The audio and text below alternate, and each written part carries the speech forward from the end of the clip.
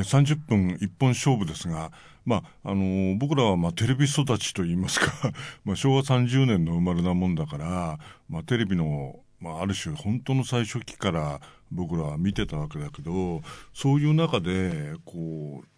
ていうのかな、ファジーというか、ジャンルを越境する妙な作品というのが、60年代にいくつも現れていたわけですよね。外国テレビなんかも初期は30分とか60分とかね、コルトで45とか、ローンレンジャーなんか僕らはすごい夢中になって見ていたわけだけど、そういう中で意識してね、なんていうか SF だから見るとか、ミステリーものだから見るとか、時代劇だから見るというんではなくて、ある種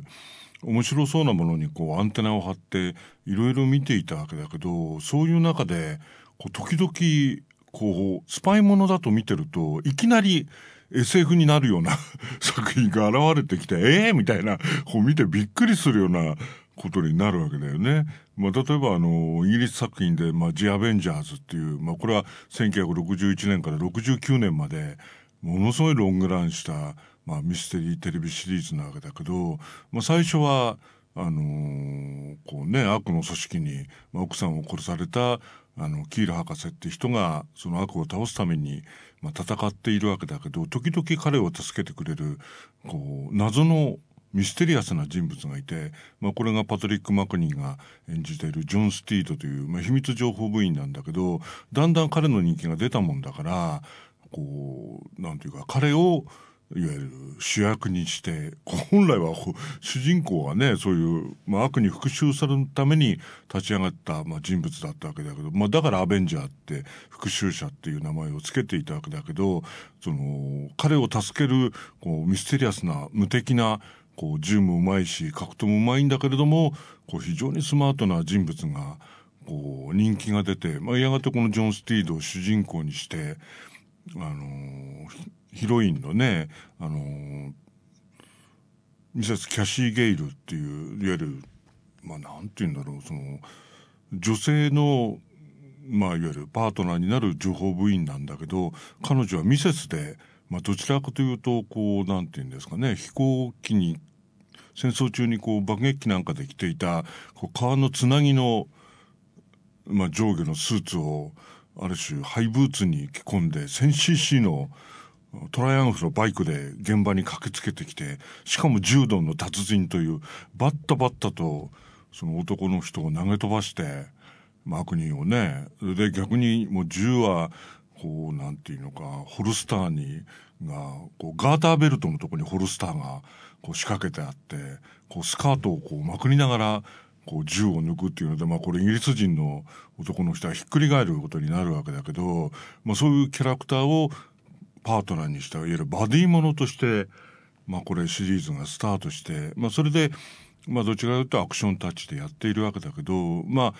ちょうど彼女が、キャシー・ゲイルを演じてるね、オーナー・ブラックマンがあまりのイギリスでの人気があったもんだから、007がゴールドフィンガーで、いわゆる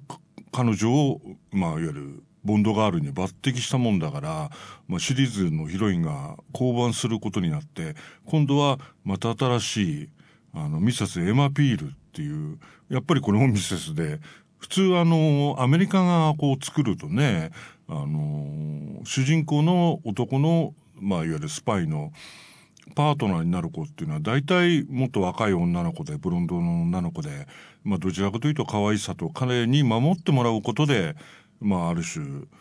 その魅力を見せていくみたいな、その可愛い魅力で売るもんなんだけど、イギリスっていうのは、そのファイティングレディの、要するに、短所っていうのは、このアベンジャーズが実はきっかけを作るのね。それでエマ・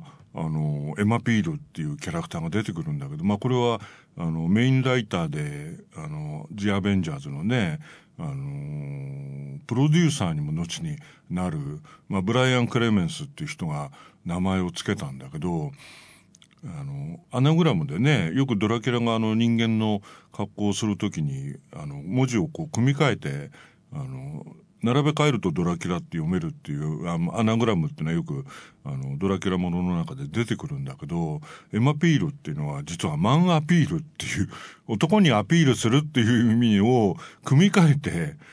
こうエマピールっていう名前をつけたわけね。もう最初からそういう狙いが作り手にあるわけだよね。しかもそのダイアナ・リーグっていうね、最初は実はある女優を選んだんだけど、1話を半分ぐらい撮ったら明るさが足りないなみたいな、もっとこうなんていうのか、見ただけでこうキラキラっと光ってるようなね、そういう女性のいろんなエレガントでユーモラスでこうちょっと知的なポイントが欲しかったもんだから、その半分以上撮ってるのにもう一回オーディションをやり直して、そのスティール役のパトリック・マクニーと共演させてね、共演というか共演でオーディションをさせて、やっぱりこの子しかいないっていうんで、そのダイアナ・リーグっていう、女優さんを選んで、彼女が、エマ・ピールっていう役になって、その戦い始めるんだけど、ちょうど、1964、5年だよね。その頃っていうのは、その、いわゆるこう単純なアクションストーリーとか、主人公が例えば敵を倒すというのでも、その単純なその悪役ではもう物語がつまらなくなってきて、いわゆる娯楽作品っていうのがこうちょっと間口を世界中でこう広げ始めた時期の作品だったのね。で、ジ・アベンジャーズっていうのは日本ではおしゃれマル秘探偵っていうので NET 今のテレビ朝日系でね、放送が始まったわけだけど、時々主人公がね、毎回エマさんのところに、そのエマさん仕事ですよって言って、そのジョン・スティードがね、声をかけて、事件現場にエマさんがこうジョン・スティードと一緒に乗り出していくっていうんだけど、そのサイバノーツっていうね、ある種人間を暗殺するためのこうロボット人間ですよね。それをその悪の科学者が完成させて、そのもともと壁をぶち破ったり、人間技と思えないようななんていうか死体が見つかって、一体この犯人は誰だって警察は追いかけるわけだけど、なんたってこれ殺人ロボットですから、で最後この殺人ロボットとジョン・スティードとエマ・ピールっていうのは対決することになるわけだけど、なんたってその最初にね、それを開発したのは車椅子に乗ったそのコントローラーでね操るその悪の科学者なんだけど、これがマイケル・ガウっていうね、イギリスのホラー映画では有名な俳優さんの一人で、それでこれがあまりの人気にすぐリターン編という帰ってきたサイバーノーツっていうエピソードが翌年作られるわけだけど、今度はピーター・カッシングですよ、その作る科学者がみたいな。ドラキュラと対決するね、バンヘルシングとかフランケンシュタイン博士の、ハマーの映画で、怪奇映画ファンにはね、もう多くの熱烈なファンがいて、最近のね SF ファンの人にはスター・ウォーズでモフターキンというねデススターを設計する科学者の役を演じて、ダース・ベイダーと一歩も引けを取らぬその演技力を見せてね、こう往年のホラー映画ファンを大喜びさせたわけだけど、なんたって初代がマイケル・ガウで2代目がピーター・カッシンが作るという。でその事件の翌週、いわゆるエマ・ペールさんがね自宅でテレビを見ていると、自分たちの戦いが映ってんだよね。先週の映像が流れてて、戦っててこう倒すとジョン・スティードがこう画面の方に向かってエマさん仕事ですよっていうの言って始まるとかね。壁紙をエマさんがこう貼ってて、昔の壁紙を剥がすとそこにこうミセスエマビールニーデッドっていう仕事ですよって言って乗り出していくという、なんていうかフィクション中のフィクションみたいな感じになってきて、しかもブライアン・クレメンスはね、そのエマピールっていうヒロインをやるときにこの作品をもっとこうエキサイティングでパワフルでスプーフで、スプーフってのはこうちょっとこう半分ホラ話に近い、あらゆるエンターテインメント系の要素が入ったこうウキウキするような話っていう時によく使うんだけど、そういうこう SF ありファンタジーありミステリーありゲームみたいなストーリーありみたいな形で出てきて、しかもその不死身人間っていうねエピソードではクリストファー・リーが関東こうねのんきに太ったお兄さんの人みたいな、僕みたいな体型の人が車に乗ってこう寂しいね、イギリスのこう片田舎の道をこう車で飛ばしてるわけだよね。それと口笛かなんか吹いてふいふいふいふいとか言うと、いきなりその対面をクリストハリーがこう黒ずくめのねこのフロックコートみたいに着込んでこう眼光をこう睨みながらのしのしと歩いてきて、クリストハリーだと言ってこう見てると、次の瞬間に車の前に出てバーンって跳ね飛ばされてしまって交通事故だよね。それで人間を引いてしまったみたいな。それでこうびっくりしてるとね、救急車が駆けつけてきて、で病院に行くわけだけど、するとこう病院でね、ある種もう心臓の鼓動がないと、もうダメだとか言ってると、いきなりその病院でベッドの上から起き上がって、そのクレハジンがまた扉をねバーンってこうぶち破って外に出て行って、それを見てまたその運転手の人は目を回してしまうわけだけど、結局死んでなかったんだと、よかったよかったとか、とりあえず歩いてっちゃったわけだからね。それでまたその病院からその車に乗って乗り出してね、その走っていくと、またそのクリストファー・リーが道の脇から現れて、もう一回そのリーを車で跳ね飛ばしてしまって、それでどうしよう、同じ人を二度引いてしまったとか言ってると、そこでムンズといわゆる倒れてるクリストファー・リーが立ち上がって、それを見てこう目を回してしまって、その倒れているね彼のところからカメラが引いていくと、そこに警察関係者とかそのジョン・スティードとエマ・ピールがね現場検証に来てて、なんか二度この人は引いてしまったらしいよとか言って、なんか救急車にその運転手の人がねなんか連れてかれて、それでこう事件現場を見ながらこうなかなか不思議な事件ねとかエマ・ピールが言うと、ジョン・スティードがたった一つだけ疑問があるとか言う。何ってこうエマ・ピールが聞くと、彼は左側通行を知らないのだろうかっていうのでカットアウトするっていうねこれはそのクリストファー・リーが演じてるのは実はある秘密研究所で作られた人間そっくりのコピー人間っていうね、でしかもこれはそのコピー人間が現実の人間にその入れ替わってどんどん自分たちを増やそうという人類絶滅計画の一編なんだよね。それで最後そのジョン・スティードの偽物とねエマ・ピールの偽物まで作られて、最後どうなるのかっていうんで、エマ・ピールはね空手の使い手なんだけど、もう全然いわゆるクリストファー・リーには効かないという。でもう普通のねミステリーだと思って見てるから、なんじゃこれみたいなびっくり仰天みたいなね。でそういうのでなんていうのかな、話がこうで SF なんかより面白いんだよね、呆れたことにね。僕らはSF ファンだし特撮ファンだから、もちろんそれを目指してねたくさんの作品を見てきたわけだけど、そのある種こうプロフェッショナルな姿勢っていうかね、主人公たちはこうにやりはするんだけども、決してこういい加減にしてるわけではなくてね、プロフェッショナルな作劇とストーリーも本当によくできてて、どうやってそういう敵を倒すのかといった時のその盲点の捕まえ方とかね、敵の弱点のその捕まえ方なんかも面白くて、そういうねセリフのさえと、アイデアの面白さですよね。ミステリーテレビっていうのはね、ある程度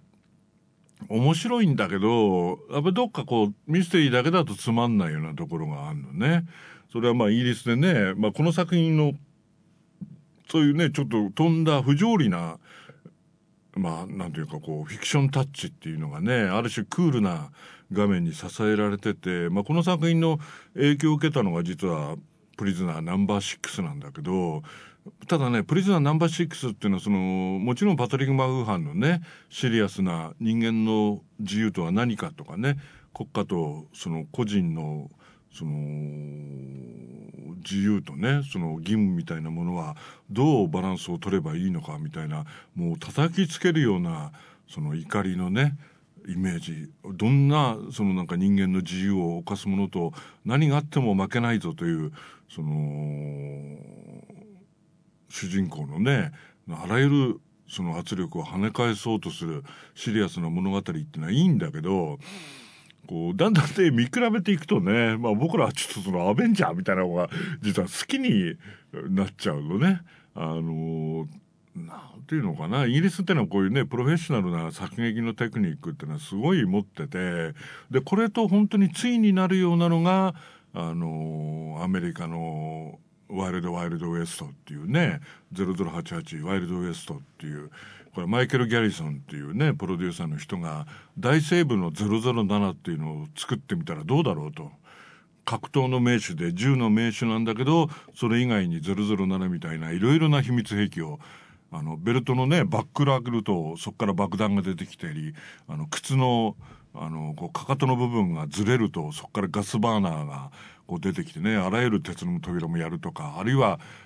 洋服の襟のところには手裏剣タイプのこうなんかナイフが隠されてるとか、あるいは袖の中にアームジャッキが隠れてて、手をある角度にやるといきなりその右手のそのなんていうのか手の中にマイクロタイプのこうピストルがガシャッとこう腕から生えてくるというね、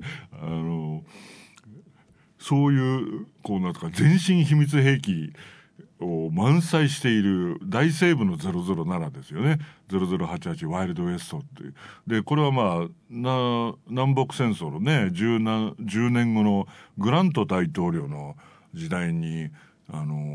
西部の方はね、まあ治安がまだ安定していなかった。でそれを利用して実は西部のあるところにこう秘密研究所みたいなのを作り上げた悪の科学者たちがまあいろいろな秘密兵器を開発して、まあアメリカ政府を転覆してそのなんていうのか世界王国をね作り上げようという、おいおいみたいなどこにそんな話があるんだって思うんだけど、なんたって出てくるのはねホスチーナ博士っていうその、まあ、南北戦争でたくさん人が死ぬわけだけど、当然その死体はアーリント墓地みたいなところにね埋められてるわけだけど、それを掘り起こしていわゆるその爆弾をね体内に入れて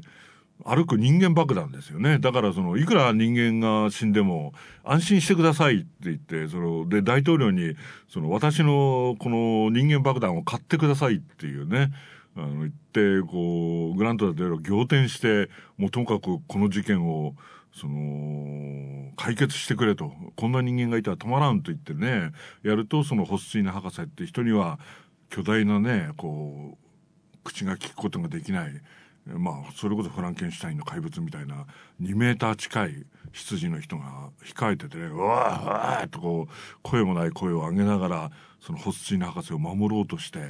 その戦うとかね、そういう悪の女性科学者が出てきたりで、その中で最大のね敵役で、まあ僕らはもうほとんどなんていうか高画原要塞だこりゃとこうもう言ったんだけど、情け無用のミゲリート博士って、まあ、英語ではねラブレスミゲリートって言うんだけど、情け無用になって俺は要するに自分の願いを遂げて世界を平等でね、要するに貧しさがなくなった世界に俺が征服することで変えてやるというものすごい熱い理想に燃えたマッドサイエンティストが現れるんだよね。しかもこれを演じていたマイケル・ダーンっていうね役者さんがまあ身長がね1メーターそれこそ20センチぐらいの体型の方なんだけども、歌の才能がものすごいあって、トニー賞にもねこの人はノミネートされて、まあ、エミー賞の助演男優賞にもノミネートされたことがあるんだけど、その舞台を見に行ったねそのマイケル・ギャリソンがあまりにその個性的なパフォーマンスと圧倒的なそのいわゆる声のいわゆる歌の力量ですよね。それで歌う悪の科学者ですよ。必ず歌うんだから要するに物語の中で歌の見せ場があるんだよね。歌を口ずさみながら自分の作戦を朗々とその捉えたねウエストの前で語るという、これもまた普通のいわゆる作戦ではなくて、まあ、人工地震計画なんてまだマシで、これがびっくりするのが、要するに二次元に移動するいわゆる科学実験をやってんのね。で二次元に移動するって何のこっちゃとか思うんだけど、アメリカでね国民的画家として歌われるような西部の絵を描いてる人がいるんだけど、でその絵の中にいわゆる三次元のなんていうか自分の部下のね殺し屋を送り込んで、あるいは強盗団をその絵の中に送り込んで、その絵を偽物なんだけど、それはミゲリートが自分でその有名なね絵画そっくりに描いたものなんだけど、それを大統領に寄贈したり、あるいはそのアメリカのね国立銀行に寄贈して、であるその音をやると、その音の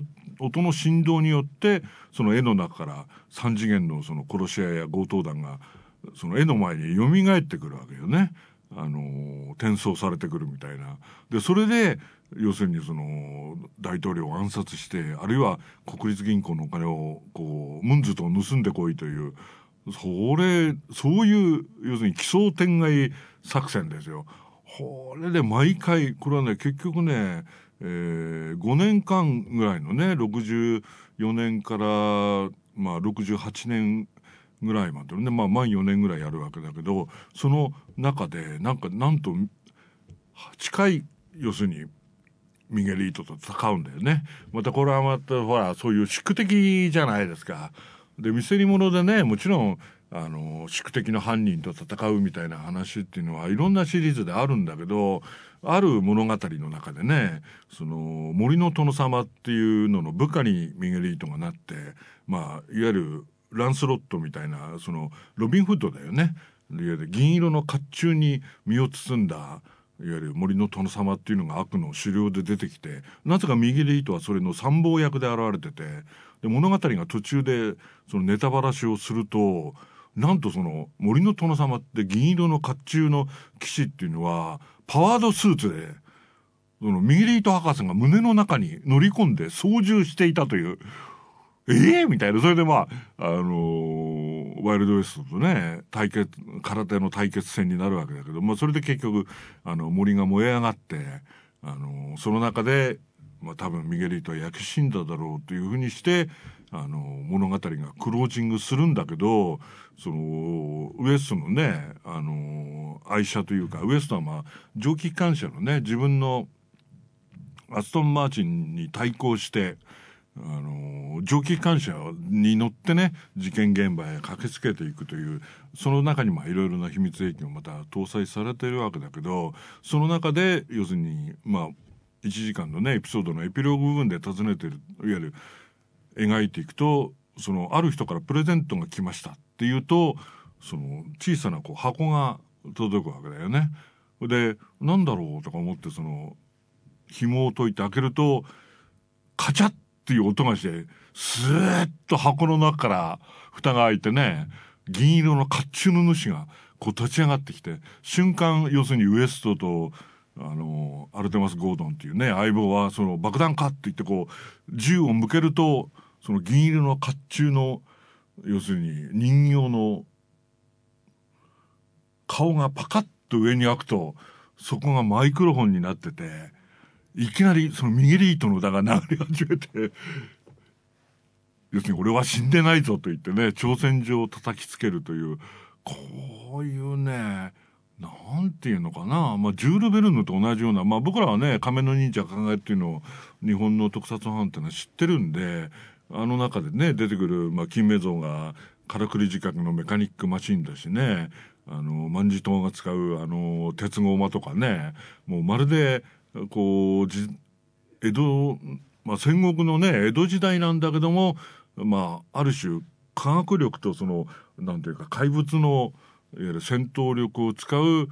高画原要塞とどう飛騨の忍者のね赤影や青影さんが対抗するのかっていうのを僕たちは楽しんでいたわけだけど、これなんかもういわゆる純粋な SF ものとなんていうのかな、ある種違うその自由にアクションになったり SF になったりファンタジーになったりブラックユーモアになったりとする自由な作品スタイルの面白さみたいなところがあるんですよね。だからそれもしかもねワイルドエストっていうのはねいろんなタイプのねプロデューサーが実はマイケル・ギャリソンっていう人が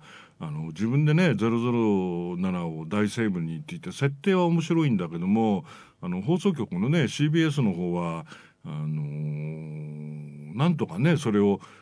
そういうバラエティーの方向に行きたいわけでギャリソン自体が俺が言い出した企画だからといってどっちかというとこの人はアクション志向の人でそれをね要するに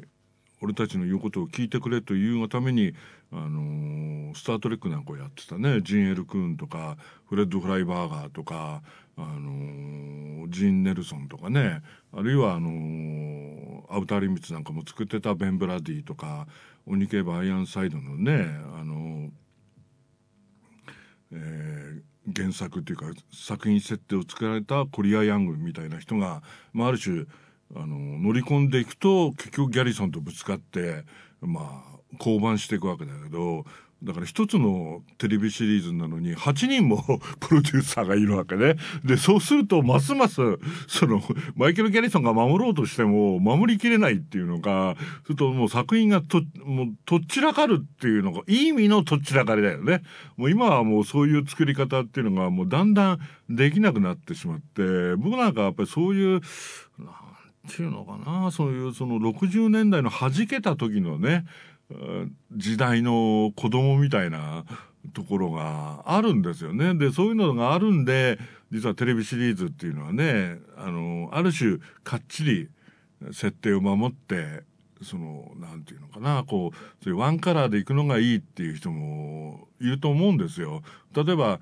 ね非常に評価が高い刑事コロンボっていうのはねもちろんストーリーもいいしすごいトリッキーなね最初に犯人を見せておいて果たしてコロンボがそれのトリックを打ち破れるのかっていうのが一つの見せ場になってもちろん演出も見事だしピーター・ホークのねカットによっては26テイクやったってまだ OK が出ないっていうねそれぐらい作品の完成度にかけたわけだけどでもなんていうのかなある種作品の自由度が狭い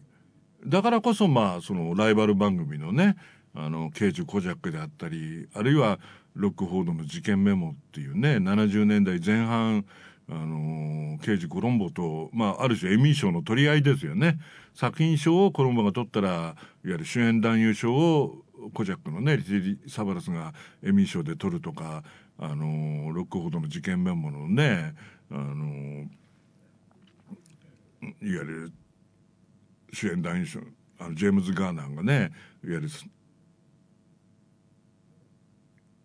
俳優の方のいわゆる賞を取ったりみたいなでそういうのがある種あることで実はコロンボっていうのは成立してるのね。だから作品のファンがね僕ら見てて時々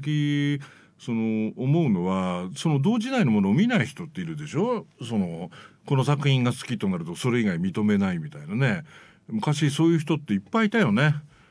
ウルトラマンとかねウルトラセブンしか認めないとかね東映のジャイアントロボとかキャプテンウルトラなんか見ないとかねなんでって俺らやっぱ思ったもんね。もちろんそれぞれの作品の良さはあるしでもなんか目が覚めるようにこのテレビの歴史の中でねずっと見てると明日からテレビ変わるぞって思う時ってあるんだよね。でそれはテレビをなんていうのかなずっと見てきた人だけが分かる特権みたいなところがあるのね。アメリカの例えばテレビミステリーってね数々のね警察ものでもヒット作ってのは生まれたけど僕らはあれを最初に見たのは中学生ぐらいの頃かな。フジテレビ系でね放送していたハワイ 5O っていうねアメリカで12年間続いた警察もので、ある時期まではこれが記録だったわけだけど目が覚めるようなポール・エンドコスっていう人がねこれ1話のパイロット版を日本では2話に分けてアルクトゥールス号の謎っていうので前後編で放送されたんだけど何に驚いたかっていうとオールロケーションで撮られてるんだよね。でオールロケーションでハワイを舞台に撮られててこれ何これみたいな普通ね、例えばアイアンサイドとかね、ユニバーサルの作品が典型なんだけど、いわゆるデカ部屋とか、アイアンサイドがこう車に乗ってね、彼は車椅子だから、ロサンゼルスのね、街を、こう車で流すわけだけど、そうするとこうなんていうの、その車のシーンってのはスクリーンプロセスみたいなことがあるんだけど、こうそういうのっていうのがこう全部いわゆるスクリーンプロセスなくて、車のシーンっていうのは全部車の中に隠しカメラじゃないけど、カメラマンが要するにその後ろのなんていうか席に隠れて撮ったり、あるいは脇から撮ったり、あるいは前の車から撮ったりして、で当時のね撮影記録を読んでみると、要するにラボがハワイにないもんだから、そのまま本土でいわゆるハリウッドの方へ送り出して、そこで現像して、いわゆるこう現場処理でやっていくっていうね、ハワイ5のオフィスが、セットだったわけだけど、後のいわゆるもうロケーション撮影ってのは全部いわゆる外で現実の中で撮影するみたいな形なんだよね。実はミステリーコップものっていうのは70年代になってね、これポリストーリーっていうね、これもロサンゼルスのね、死刑の毎回毎回読み切りで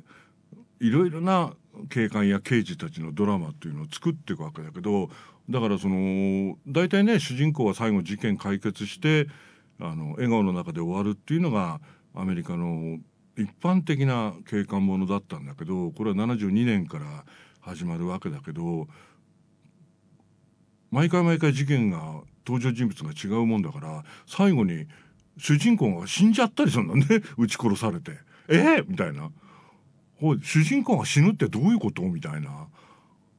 そういうねアンソロジータイプのものだからあり得ることなんだけど、でそれもやっぱりオールロケーションを、これはある種ねその警官のリアリスティックなものを描く、これがヒルストリートブルースっていうね現在の80年代の警察ものの革命を呼んだ番組のある種そのきっかけになった作品の一本で、これはジョセフ・ウォンボーっていうね元警官だった後にベストセラー作家になるんだけど、そういう本当の警官の現場を知っているからこそ書ける音棒が目指したことによって、このなんていうのかな、ものすごいリアリスティックな空気を、そういうね半分ホームドラマ的なFBI とかね、その鬼警部アイアンサイドみたいなレギュラー陣の警察署っていうのはある種こうホームに近い匂いを持ってたものに現実のザラッとした空気を送り込んだっていうのは、このポリストーリーが最初なんですよね。でそれは警察ものだから必ず正義が勝つとかいうのではなくて、より犯罪に立ち会う最も危険なね現場に立って、あるいは最も人間の悲しみを見てしまうその警官たちの中にも実は心が傷ついていくっていうものを初めて本格的に描いた、ポリスミステリーだったわけだけど、こういうものっていうのもそういうなんていうのかな、テレビシリーズを描くときにその一つのワンカラーでいくのではなくて、そこの中にいるのが人間なんだっていうことを考えたときに、自然この角度もあるよね、この角度もあるよねと言って、プロデューサーやね脚本や監督たちがある種その独自の視点を築き上げることで多面的な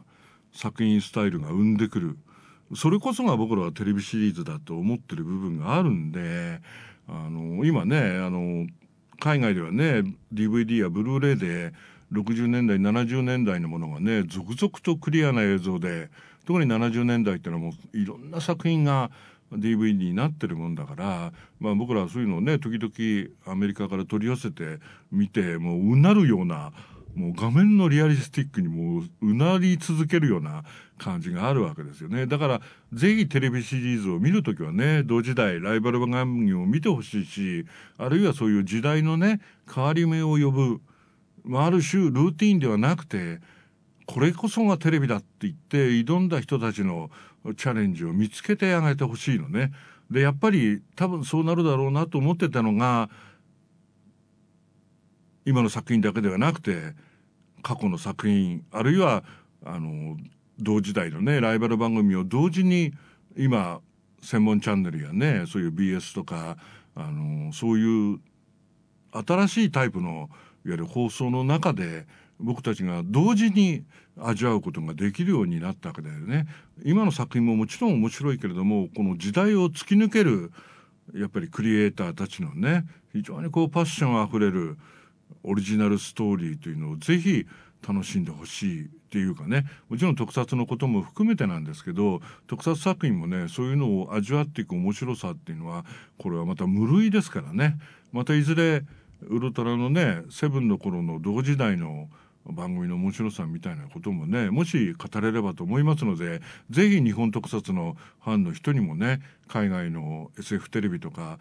特にミステリーテレビの60年代70年代の黄金時代のねものというのはチャンスになったら見るようにしていただければと思います。今回の30分一本勝負はここ